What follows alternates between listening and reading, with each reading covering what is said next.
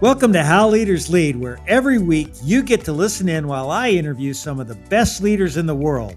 I break down the key learnings so that by the end of the episode, you'll have something simple that you can apply and develop into being a better leader. That's what this podcast is all about. Now, today's guest is Will Ahmed, the founder and CEO of Whoop, a wearable fitness tracker that measures a few key metrics to help top athletes, and even guys like me, achieve peak performance. Now, I'm a big fan of this company, and in fact, I'm wearing my Whoop this very second. And you're going to learn that Will is an incredibly sharp young leader. Believe it or not, he's in his early 30s, running a company that was recently valued at $3.6 billion. Now, running a company at that level requires a whole other level of discipline when it comes to focusing in on what truly matters. If you want to keep your business healthy, no matter what size of company you lead, it's imperative that you measure and keep your eyes on a few vital metrics at all times. Now, it's so easy to get head faked by all the data that's out there, all the ideas, all the feedback that gets thrown to you from every direction. The effective leaders I know stay focused. They know what to measure, what'll have the greatest impact on the business, and they make their decisions based off of those metrics. The fact that Will has already mastered this skill at such an early age is really impressive. Some leaders never get it. So here we are on the first episode of 2022, and you're about to get some insights that I know will help you get this year off to a great start. So let's get right to it. Here's my conversation with my new friend and soon to be yours, Will Ahmed.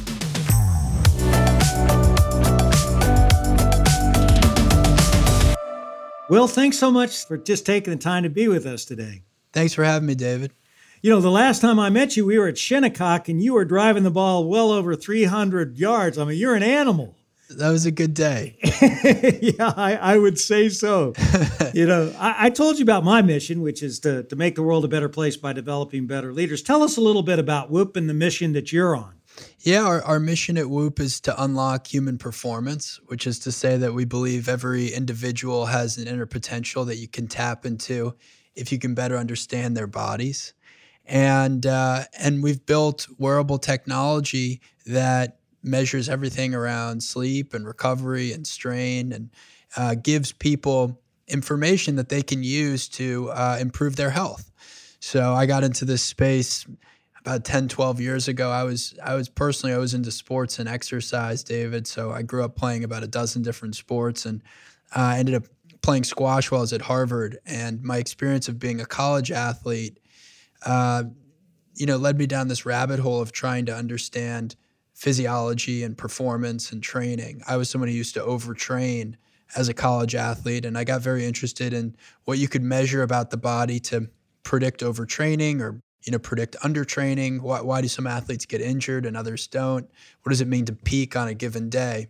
These were just questions that I was asking myself as a student at Harvard, and I read something like 500 medical papers while I was in school and wrote a paper around how to continuously measure the human body. That work really became the foundation for Whoop. And in the last 10 years, we've gone from working with the best athletes in the world to now working with everyday consumers. Well, I don't know if I'm one of the best athletes in the world, but I am an everyday consumer. And I got to tell you something that, I'm a big testimonial for your product. And Egon Durbin, who's a good friend of mine, and he's the co-CEO of Silver Lake, I was telling him that I was really having a hard time sleeping.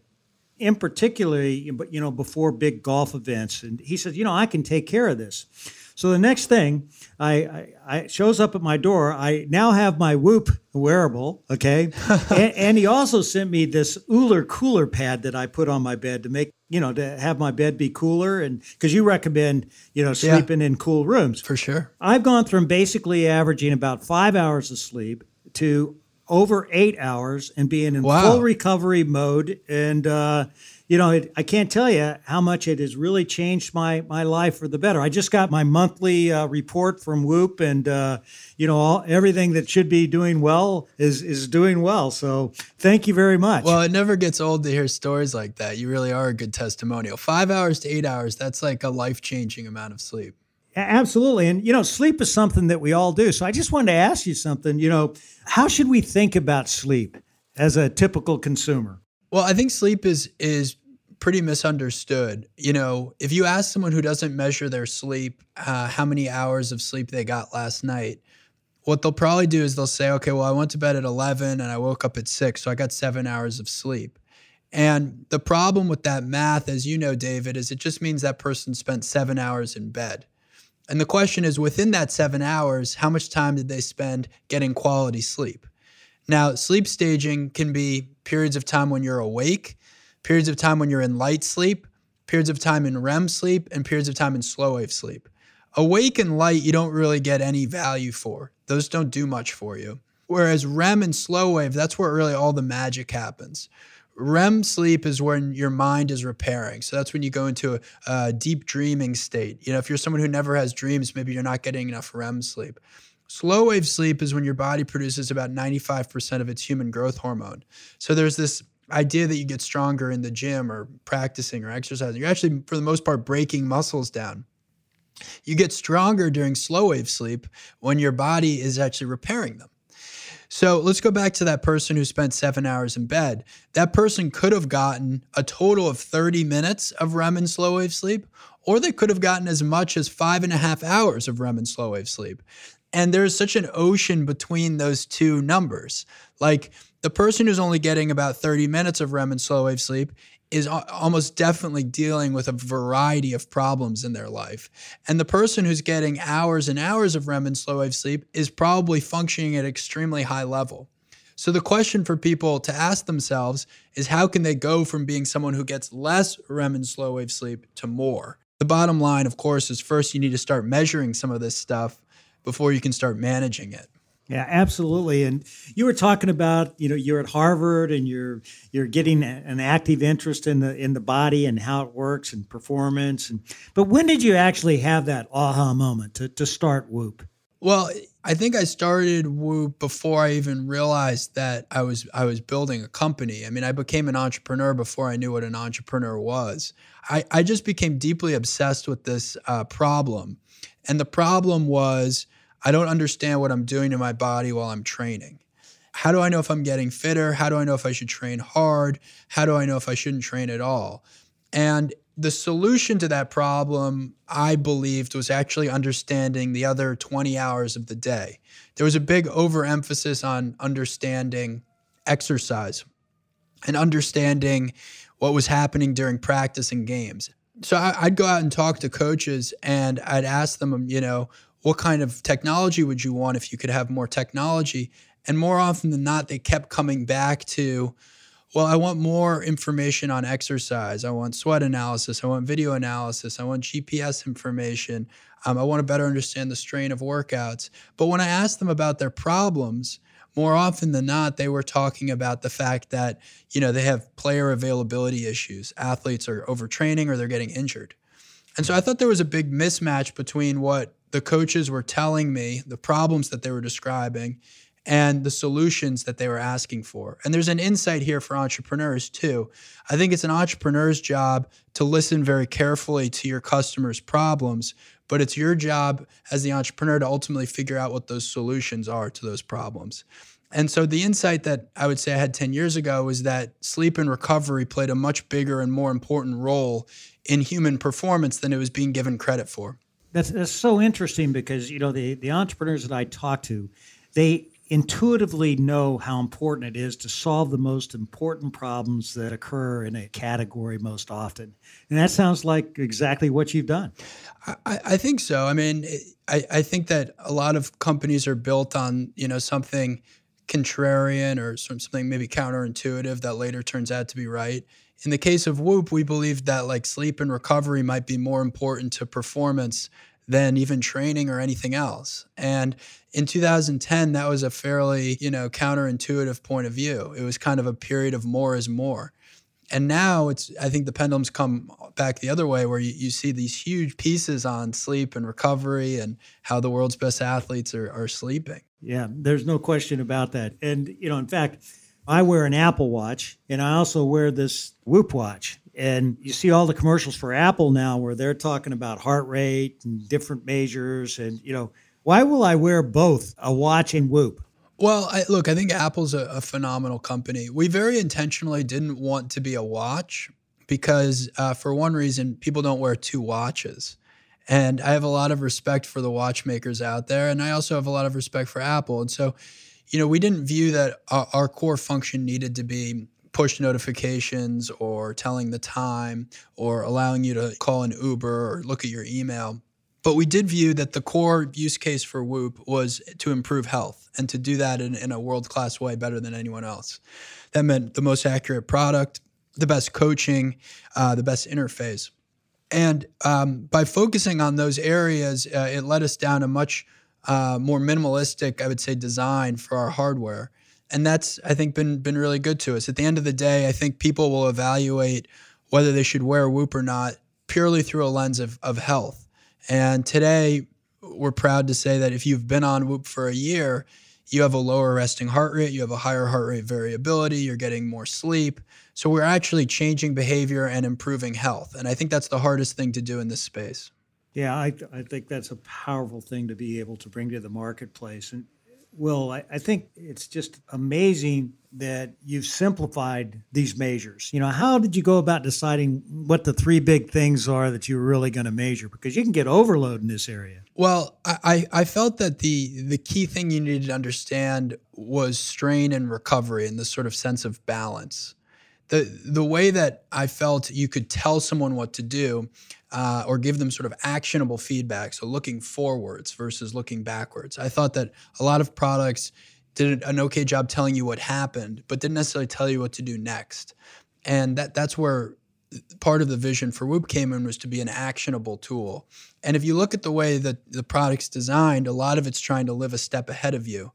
The daily cycle is you wake up in the morning with a recovery score, 0 to 100%, red, yellow, green, that's telling you how much strain or stress you should put on your body. And then over the course of the day, you accumulate, strain, and Whoop will automatically measure it. And it'll tell you to keep going or to stop at some point. And then even at the end of the day, Whoop looks at the strain that's accumulated on your body, and it'll tell you how much sleep you need for tonight to recover for tomorrow.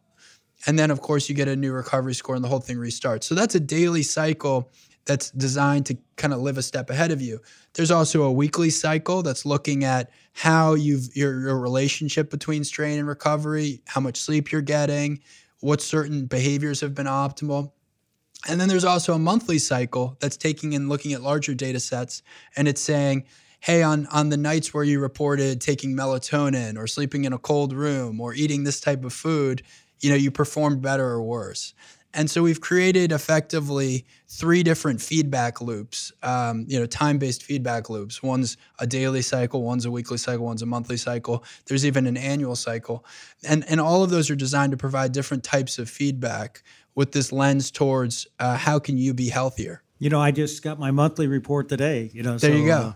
It works extremely well, and you become this entrepreneur. Tell us about the first dollar you made. What was it like when you rang up your first sale, and how did you feel about it? I don't think I ever felt that much pride in the first sale because I was still so nervous about the technology.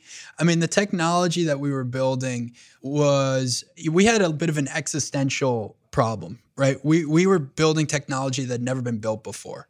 And when you do that you have these questions to yourself of like, is it going to be able to deliver the vision? Is it going to live up to the hype of what we think we're actually creating here? So I remember in 2014, we started working with pro athletes, and 2 of our first 100 users were people like LeBron James and Michael Phelps, who you could argue were 2 of the best in the world at the time, maybe 2 of the best ever. And so it was incredibly gratifying to see these world-class performers using technology that not that long ago was an idea in a dorm room. But at the same time, I was hyper anxious about the fact that, like, is it going to perform? Are they going to love it? Are they going to keep wearing it? And so I think that sort of balance or relentlessness, if you will, helped us continue iterating on the technology and driving forwards. And of course, we went from these top individuals to leagues to now Whoop is a mainstream consumer product. I want to really now kind of dig into the real purpose of this program, which is how you go about leading. And it's really hard to do that without going back and examining someone's upbringing. Tell us about your upbringing. Yeah, I grew up on Long Island. My father immigrated to this country when he was 22 years old from Egypt. So, hard driving, charismatic, kind of street smart, worked very hard his whole career, rose the ranks in finance. My mom, very different, super well educated, went to Exeter and Princeton, brilliant writer, was one of the best writers in her class, very book smart, more introverted, my father more extroverted. And so I kind of saw through growing up with them as parents, two different filters to apply to the world. One which was sort of running through walls, the other which was being deeply analytical. And I think that those sort of extremes were helpful for me in thinking about different ways to solve problems. And I was an only child as well, so I spent a lot of time around adults, which I think was helpful too in terms of being comfortable being around people who were older than me. That's interesting because my daughter Ashley's the only child, and I think you grow up a little faster when you're that only child. And when you think about your childhood, well, and you look back at it, is there a personal story that you recall that really helps lay out the kind of leader that you've become?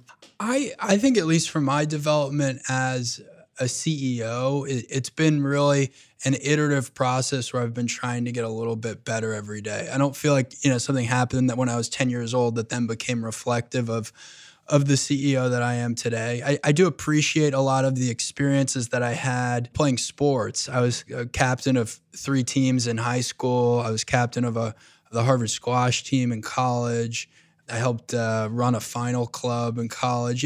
These experiences of leadership in different contexts, especially sports, I do think are helpful as you think about having a leadership role later in your career. And I think one of the more important things that I learned or developed in becoming a better leader was really focusing on myself too, and focusing on how I was managing my own day-to-day emotions and personality. Well, who believed in you before you might have actually believed in yourself? Well, that's a good question. I think I did operate with a fair amount of inner belief. I mean, obviously my parents were very encouraging in my development. I think I had, great teachers along the way. I had great coaches along the way. I don't think I would have started a company at the age of 22 if I hadn't developed some sense of inner belief along the way. And, I have to just be grateful for the fact that I was fortunate enough to go to good schools and have good friends. And I think a sort of an overall healthy upbringing. I will say that the sort of first year or two of building Whoop was, I would say, quite painful and quite difficult and, emotionally quite draining because I was learning what it meant to raise capital and run a business. And I also was running up against the fact that a lot of people didn't think what I was doing was going to be successful and were telling me that. And so being told that you're going to fail from people that you admire or respect is a really painful feedback loop. I think I put up a real wall to negative feedback, in my early 20s while I was getting Whoop off the ground. And it took years to sort of find how to bring negative feedback back in and actually turn it into a positive. How do you do that, Will? Well, the insight I got along the way was you want to make sure you hear everything that people are saying. You don't necessarily have to listen to it. I had gotten to a place where I felt like such a high percentage of the feedback I was getting in the early days of Whoop was negative that it just felt like a better way to survive was going to be not listening to it for a while. And that can be an okay coping mechanism if you're a small company or a small team, but it's not productive if you're trying to grow into a large organization that's a very dynamic organization. Another reason that I think I had this challenge is that my self-identity and the performance of Whoop, I think, were very tied up as one and the same. I felt like if Whoop was having a good day or Whoop was succeeding, I was succeeding. If Whoop was failing, I was failing. And that's not a healthy mindset, in part because it's also not real. Like, you can be operating well as a management team or as an individual, And for various circumstances or reasons, the company may be working through challenges. The opposite's true too, where you can be part of a business that's having explosive growth, but you're personally really struggling or not keeping up. And so I got to this place where I started to separate my own performance from that of the company. And that became a really healthy mechanism to also help me then bring on more forms of feedback and learning in my life. And that introspection and that sort of separation allowed me to ask myself, okay, how can I just get a little bit better every single day as a leader, as a CEO, as an entrepreneur? And, the company's success in part followed from that. It's funny because when I look back on the ideas that I've had, I didn't have any as big as Whoop, okay? But I can tell you that originally if people gave me that negative feedback, a lot of times I would think, they just don't get it, Yeah. And then I realized that the first thing you have to do is figure out whether they're right or not. Yeah. So you got to really understand that barrier that they're bringing up. And then if you can dismiss it after you've thought about it, it makes a lot of sense. But I made a lot of mistakes when I had that idea, hey, these people just don't get how brilliant my idea is. I think that's absolutely right. And now disagreement or negative feedback is almost a source of excitement for me because it allows you to ask that question, why do I think I'm right, or why do I feel so strongly about X, Y, and Z? It's interesting as I listen to you. You're obviously a self-coach, and I've just written a book called "Take Charge of You: How Self-Coaching Can Transform Your Life and Career." And you seem to have a great sense of self-awareness. What process do you use to get that kind of self-awareness that allows you to self-coach yourself so that you can keep polishing the apple and get better and better?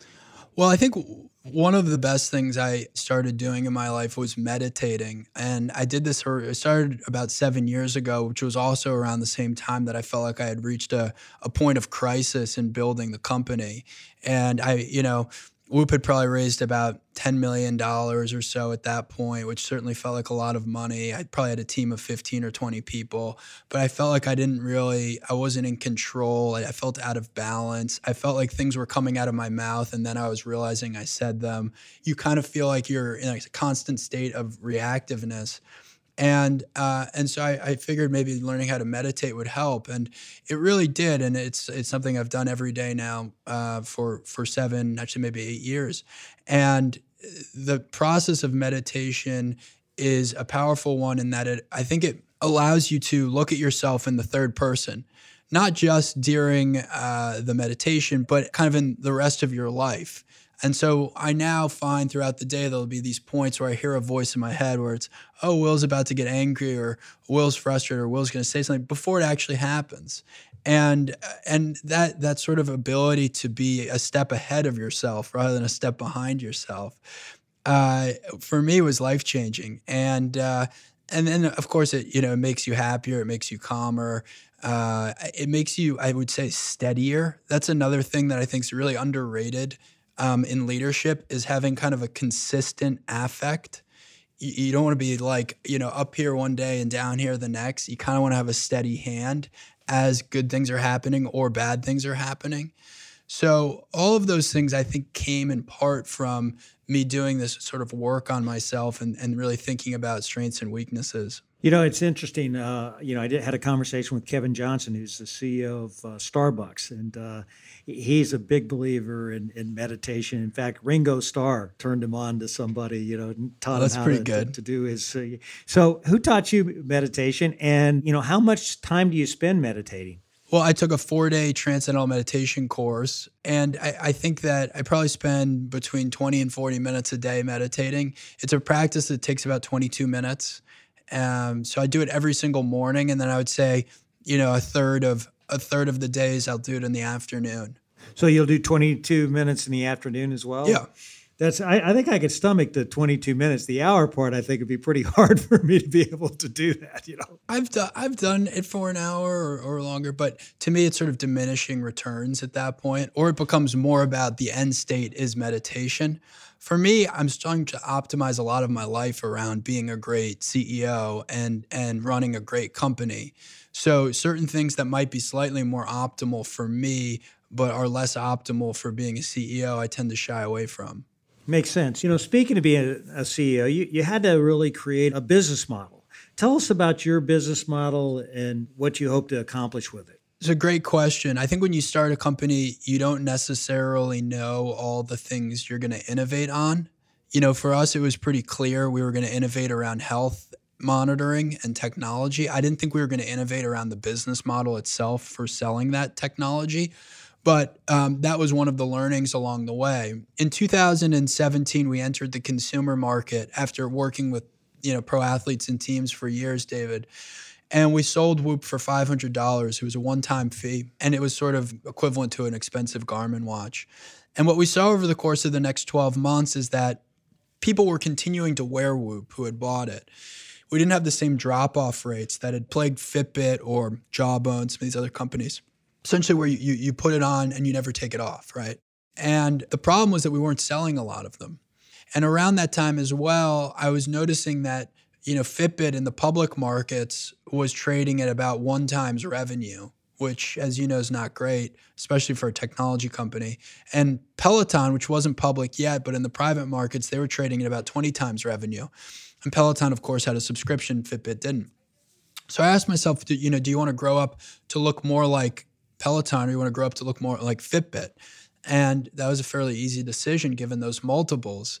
But I also thought, well, maybe if we were a subscription, we could get more people in the door because we could have a lower upfront cost.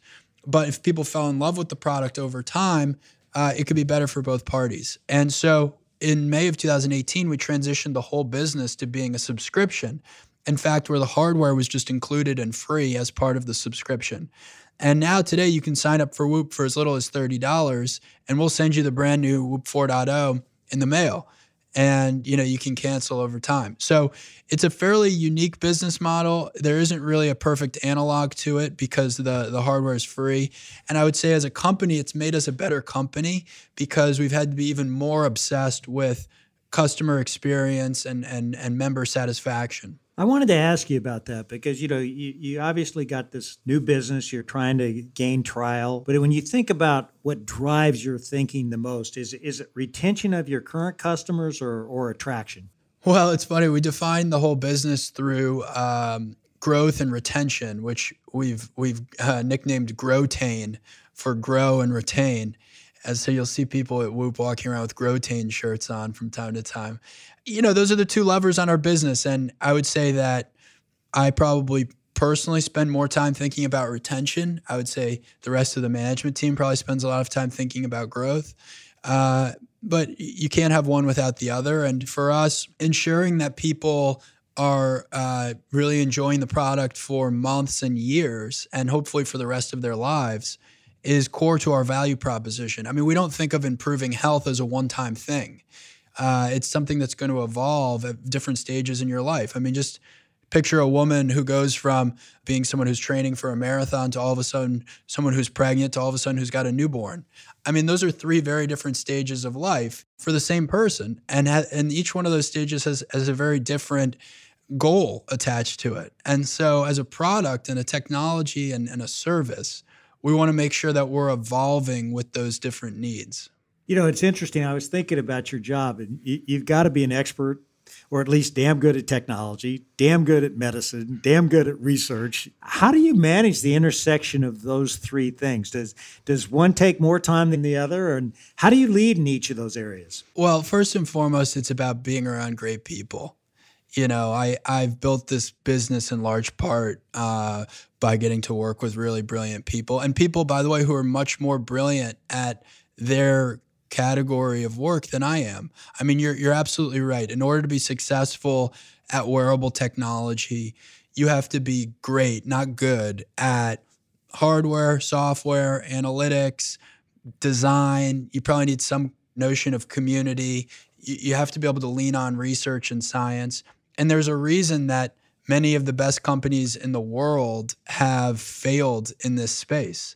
I mean, Nike exited the space, Adidas exited the space, Under Armour spent $1 billion and then exited the space. Intel pulled out of the space. Microsoft launched something, pulled it back. Google launched something, pulled it back. Jawbone and 10 other startups that have raised in total over $1 billion have failed. It's been a really, really hard market. And so the only way you can be successful is being excellent at like 6 or 7 different things. And in order to be excellent at 6 or 7 things, as you know, David, you need to have really, really good people. There's not one generalist who's all those things. And I'm certainly not that one generalist. I've gotten to a place where I can identify, I think, great talent, and I can empower that talent to take on the world. I want to talk to you about talent in a minute, but I have to pay you a compliment. Your marketing's fantastic. I don't know if you view yourself as a marketer, but your brand marketing is incredible. First question I have to ask you is, how in the world do you get a LeBron James or a Michael Phelps to be wearing the Whoop watch to begin with? Well, the key to getting to a world-class athlete back then was going to their personal trainer. It's still a pretty good person to go to today, but in 2014, it wasn't quite as sexy of a role. And those personal trainers spent more time with these athletes than, almost anyone else. So that was the way we got to LeBron, was through Mike Mancias, his personal trainer for over, I think, 15 years now. And Keenan Robinson, who at the time was Michael Phelps' trainer. And then, the product has to live up to the pressures of those athletes. And fortunately, it did. I think in terms of brand and marketing, the thing that I'll add is that we never paid these athletes to wear Whoop. It was critical to our success that they had to buy the product and use it. And I bring that up because I thought with wearable technology, it was so disruptive to your life. How many things in your life do you wear 24/7? Not a lot, right? So it's such a disruptive thing that if it didn't live up to expectations, there was no amount of money or equity we could give someone to wear it who didn't like it. But if it actually could tell them how well they were sleeping and recovering, and it was going to give them even just 1% chance better at winning, they would pay for it. And so we bet on the technology, and it forced us also to actually figure out if the technology was good. And so it was a painful battle, but one that we look back on fondly. I love your marketing that you have now on national television, and where you'll watch a Rory McIlroy or a Justin Thomas before he swings the golf club, and you'll see what his heart rate is. Whoop Live. Yeah, Whoop Live. I mean, fantastic. Yeah. Now, are you getting these guys to wear the product for free, or now that you're bigger, you actually cut them in on the action? Well, Whoop Live is an interesting marketing initiative because it touches so many different constituencies. So Whoop Live is our ability to bring live heart rate and other Whoop data to broadcast. So David, you're talking about during the Ryder Cup or during the PGA Tour, we were showing live heart rate of players hitting shots. Loved it. And we're going to do this across a lot of different sports. We've started doing it in CrossFit. We've been doing it in NASCAR and SRX. So there's a lot more to come on that front. You have to have approval from the leagues. You have to have buy-in from the broadcasters. You have to have buy-in from the various athletes. So that as a marketing initiative certainly requires various forms of sponsorship. But I think the cool thing is that it brings a better experience to the fans too. It's not just us sticking a banner in front of you and telling you to buy Whoop. It's like, hey, this is pretty cool. This is the actual heart rate of this person under a lot of stress. I love it. It is super cool to watch, especially when you're wearing the product and you've got a good sense of it. And, so I absolutely love it. And I think your marketing has a tremendous look of the leader too. I think that's always so important that you look like you've established the category, you are it, and you look that way. How involved do you get in that? Very involved. I can tell you it was an orientation, again, going back to 2011, 2012, when I was starting the companies, that I believed that the company that would ultimately own health monitoring would grow up to look a lot more like Nike than IBM. I thought that health monitoring needed to be cool, to be a mass market adopted thing. And health monitors historically have kind of had a stigma associated with them, where if you see someone wearing a health monitor, it's almost like there's something wrong with them. And I wanted to develop a health monitor that was aspirational. The same way putting on a pair of Air Jordans is aspirational and says something positive about you. That's how we wanted people to feel when they wear Whoop. So although Whoop, the product today, is really something that's helping anyone understand their bodies, we'll always have this anchoring in sports and athletics and performance because it creates that aspirational feeling. Just love what you're doing. And you mentioned the importance of talent, which I couldn't agree more. I mean, building people capabilities, job number one of any CEO. So you go from having 10 people, let's say now you have over 1,000. I don't know, how many people do you have now, Will? We're right around 650. So you're growing exponentially every year in terms of people development. Yeah. I talked to Neil Boucherie of Workday, and the first 500 people that he and his co-founder hired, they interviewed themselves. How involved do you get in the interview process now, and what do you look for in your people? Well, I interviewed probably everyone up until 100, 150 people.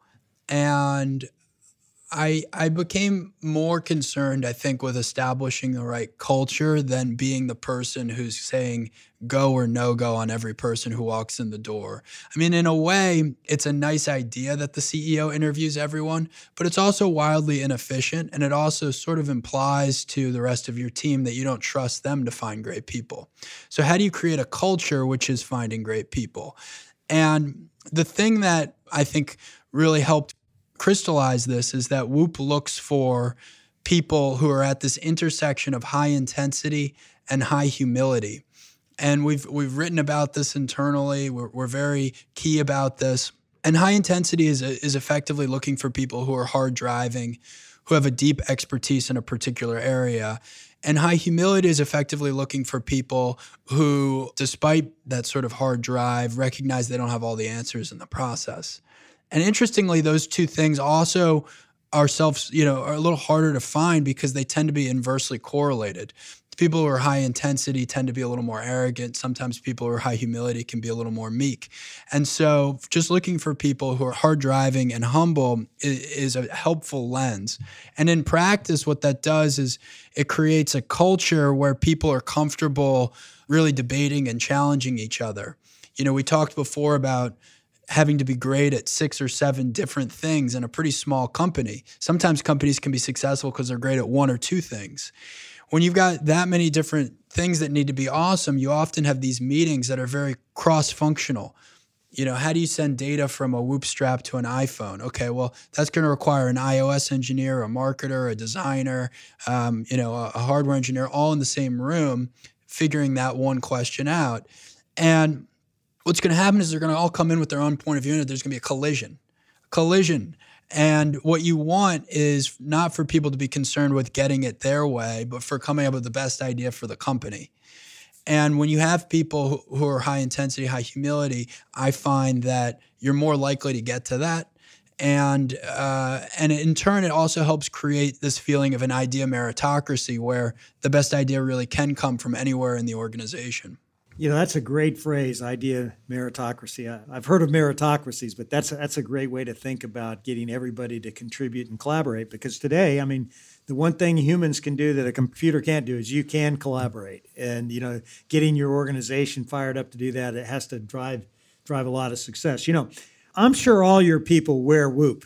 I guarantee when I worked at Pepsi, everybody drank Pepsi, and I'm sure everybody wears Whoop. Everyone wears Whoop. Promise you that. Yeah. How does it affect how you run your company? How do you take advantage of that fact, or do you? Well, we certainly do a lot of company initiatives around our own product and our data. For example, we have a sleep leaderboard, and we have actually a competition in the company where if you get over 85% of your sleep need for the month, you get a bonus as part of your pay stub. So we actually pay people to sleep at Whoop, which I think is kind of a cool company initiative. I love that. Yeah, I'd be winning that based on my numbers. I'd be off the charts. Yeah, I think you'd be doing just fine. I think you'd get the sleep bonus. We've got a red recovery policy, which we kicked off kind of at the early start of COVID because we also had people coming into the office, which is to say that if you had a red recovery, we recommended that you stay home. The thinking being if you have a red recovery, you're either run down because you're getting sick or you may be more susceptible to getting sick. So it's in your interest and others to stay home. And then, of course, we've got lots of different fitness classes and data collections that we do as a team. So overall, I would say that health and wellness is pretty core to our culture. You've evolved as this entrepreneur, and now you're talking about how you want to be the best possible CEO you can be. How much have you really enjoyed growing into that CEO role? You're what, 31 now? Or 31, yeah. That's fantastic. You got a lot of responsibility, and it is a 24/7 responsibility. People are watching every step of the way. How much do you like that spotlight itself? I've come to really enjoy it. I also remember what it was like to feel like out of sorts in the job. So this feeling of growing into it also is rewarding. And, I feel more comfortable now running a 650 person company that's raised over $400 million than I did running a 15 person company that raised 10 million, and what I think that really says is just that being a CEO, like anything else, is something that you have to work at and learn from and be very introspective about. I've really tried to think about strengths and weaknesses and listen to other members of my management team and board members and, try to create a sort of a learning culture for myself around how to get better. You're 31, so you're obviously working with a lot of older board members, older people even in your own company. Has that ever created any kind of anxiety for you, just having to give direction to older people? And if so, what advice could you give to other people who are rapid climbers, taking on more and more responsibility and have older people working for them? I view at the end of the day, it's kind of a performance culture, right? And it doesn't matter really what your age is or what your skin color is or your gender, or your background. Are you delivering on the expectations that you've set out for yourself and your teammates? And I think if you look at it through that lens, it's a blank canvas and anyone can be great at any role. You've had so much success, and I know you've had some struggles along the way. And as you look back, Will, what would be one day at Whoop that you'd like to live over?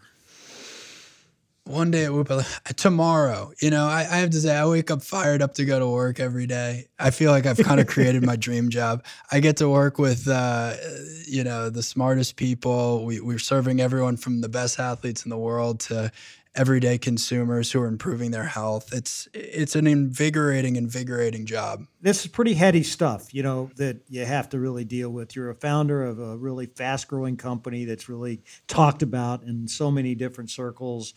Bezos, Musk, all these different founders, how do you stay grounded and not even get comparative to other people? Because you're obviously a very competitive guy, no question about that. Yeah, I think that it's not particularly productive to compare yourself to other entrepreneurs or CEOs. I especially did that, again, going back to that younger version of myself that was trying to find his footing. I'd say to myself, oh, I bet fill in the blank famous CEO never had to deal with this.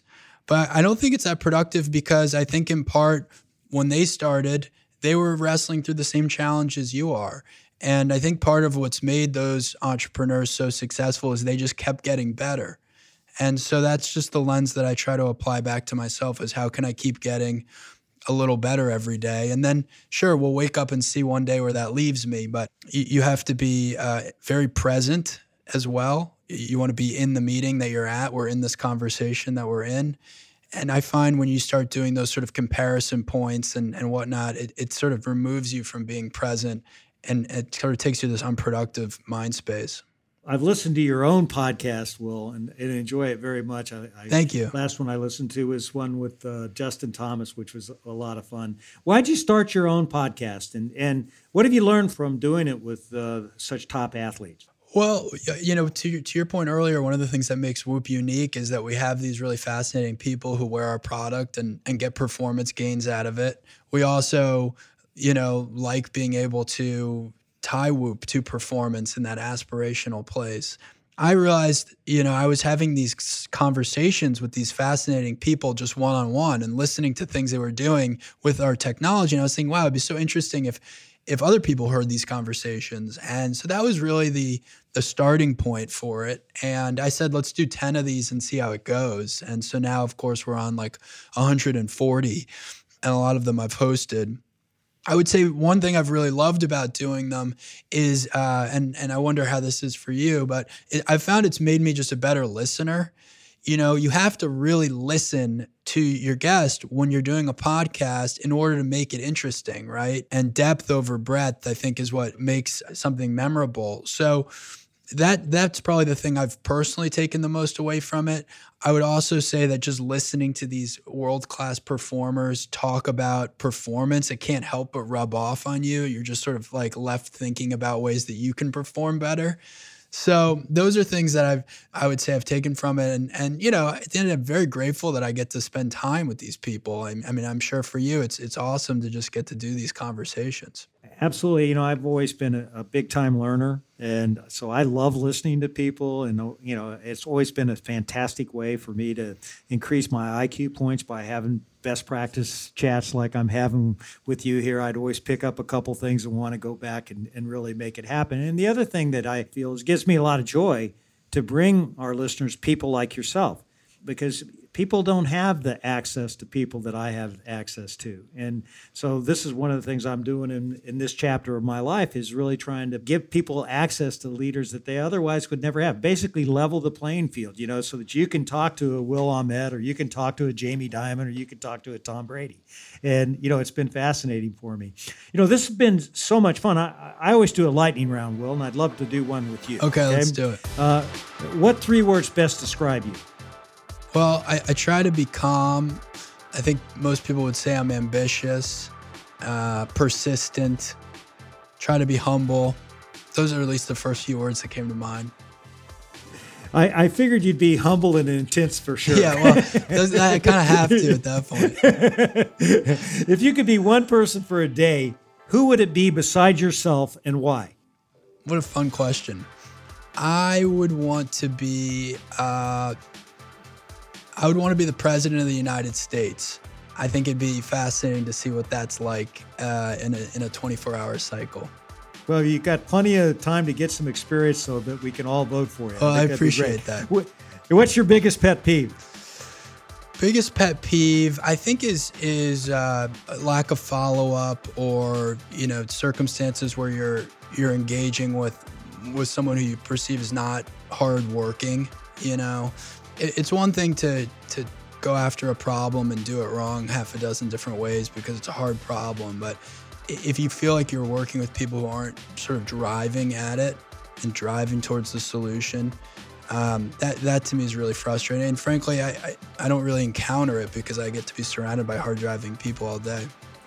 Tell us something about you that few people would know. Something about me that few people would know. Well, let's see. Whoop is my first full-time job. Some people are always like, it's the first company you start. Well, it's actually my first full-time job. One other fun one is I play hours of speed chess on my phone. So I'll play these little 3-minute games on my phone, which is I got to hook you up with my buddy, Larry Fitzgerald. You guys could really go after him. He loves that stuff. Larry's a chess guy? Oh, he loves it. Oh, he good. Loves it. I've already told him I'm going to beat him in golf, so now I got to try to beat him in chess. So what's your biggest fear? I don't know if it's a fear, but it's something that drives me, which is like living up to potential. I think I'm really excited by the stage that I'm at in life and the people I get to work with. And so I'm kind of at this phase of saying to myself, don't make unforced errors. Keep driving, and see where that takes you. Will, do you have any hidden talents? Hidden talents. Well, I feel decent about my golf game, actually, given the time commitment of starting a company, the low single-digit handicapper, which is pretty good. Absolutely. You mentioned earlier Whoop being a wearable monitor that could help you stay one step ahead. When you think about that, what's your favorite Whoop story? I gave you my little testimonial, but when you think back, what's your favorite Whoop story you like to tell about the impact of your product? I'm grateful. I've gotten to hear so many amazing stories like this. One more recently, there's a man who was looking at his Whoop data. His heart rate was way out of whack. He was in the red, and he was having chest pain. and Whoop, sort of alerted him that something was up. And he went to go to the doctor, and it turned out he was having a heart attack. And, his words, not mine, Whoop saved his life. That was pretty powerful hearing that story. We've now had, probably dozens of stories like on the save the life spectrum, which is pretty remarkable. We've helped a lot of folks in military tactical space work through PTSD and like not being able to sleep and real emotional trauma. Those have been incredibly powerful stories. Obviously helping, brave men and women who have served our country too. So that's pretty awesome. During COVID, we put out research on elevated respiratory rate being a predictor of COVID-19. One golfer, Nick Watney, was able to use that to predict that he had COVID-19, and he effectively didn't play in a golf tournament as a consequence. And next thing we know, every player on the PGA Tour was wearing Whoop because of that. And then we did all these partnerships with sports teams around it. And now we've probably had tens of thousands of people on Whoop report that they got an early indicator that they had COVID from their Whoop data. And as a result, I've gotten the message like, oh, I didn't go to my Thanksgiving dinner because Whoop told me something might be up. And sure enough, I tested, positive for COVID. So wow. Those are pretty powerful stories. That's great. And Will, as I understand it, you're recently married. How have you integrated that into your jam-packed life? Well, my wife, Laylee, is also an entrepreneur, so that helps. So she's building a fashion line, and she's, I think, as a consequence, fairly patient with the fact that some moments I might be thinking about business or not as present as I should be. I think also just having someone in your life who's a rock and very stable and loving, is critical to being able to be successful in business or anything else. So, I think I've got a very healthy marriage, very happy marriage, and we don't have any kids yet. I'm sure that'll shake things up for us when we do. Yeah, well, I've been married to my wife 47 years, Wendy, and wow. It's great to have a rock. Yeah. No question. I'm going to wrap this up with the last question here because I know you're a busy guy. What 3 bits of advice would you give to aspiring entrepreneurs and leaders? Well, I think the first is to really focus on solving a problem. I know we talked about that earlier. I sometimes meet young entrepreneurs who are just very enthusiastic to start a company, but maybe less so focused on why they want to start that company. It's more about the financial upside, I think, than the actual problem. So I think being hyper-focused on solving a problem, I think surrounding yourself with people who are complementary to you, offering different skills, different perspectives than your own, and therefore complementing what you're trying to build. And then, the last thing is just keep going. There's going to be good days, there's going to be really bad days, and you got to just keep going. And if your business doesn't run out of money and you don't quit, at some point you're going to be successful. Well, Will, there's no doubt that you're definitely on your way. You're not only keep going, but it's obviously you're going to keep growing because you've got that mindset that you're going to make yourself be the best leader you can possibly be. And it's been a real thrill and honor to have this conversation with you, and thank you for your time. Well, thanks, David. Very appreciative for having me on, and I really enjoyed it.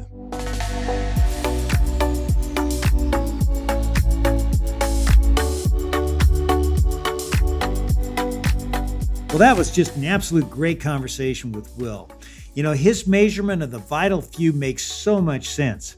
When I was running Yum Brands, we were focused on operations at the store level. What were the key measures? Well, we had this acronym, which was kind of fun, but it's easy to remember. It's called CHAMPS: cleanliness, hospitality, accuracy, maintenance, product quality, and speed. And we measured those relentlessly in our restaurants, and everybody knew it was important because it led to great customer satisfaction. That's the restaurant business, and we just heard Will talk about Whoop. They made the decision for their business to focus on a few key things: strain, recovery, and sleep. If they would try to give data for much more than that, it'd be overwhelming and their customers wouldn't know how to act on the information. But by keeping it simple, they're retaining their customers and adding new ones like crazy. So what's it for you? As you kick off the new year, what are the vital things you're going to track? Perhaps it's a few key pieces of data you need to make important decisions. Perhaps it's some personal objectives you have that you're really going to get committed to this year and make it happen. Well, let me tell you something. If you measure it, you'll make it happen because you'll know exactly where you stand. And if you're motivated, you'll do the things that you've got to do to make it happen. So do you want to know how leaders lead? What we learned today is that the great leaders have learned to measure the vital few. Thanks again for tuning in to another episode of How Leaders Lead, where every Thursday you get to listen in while I interview some of the best leaders in the world. I make it a point to give you something simple on each episode that you can apply to your business so that you will become the best leader you can be. See you next week.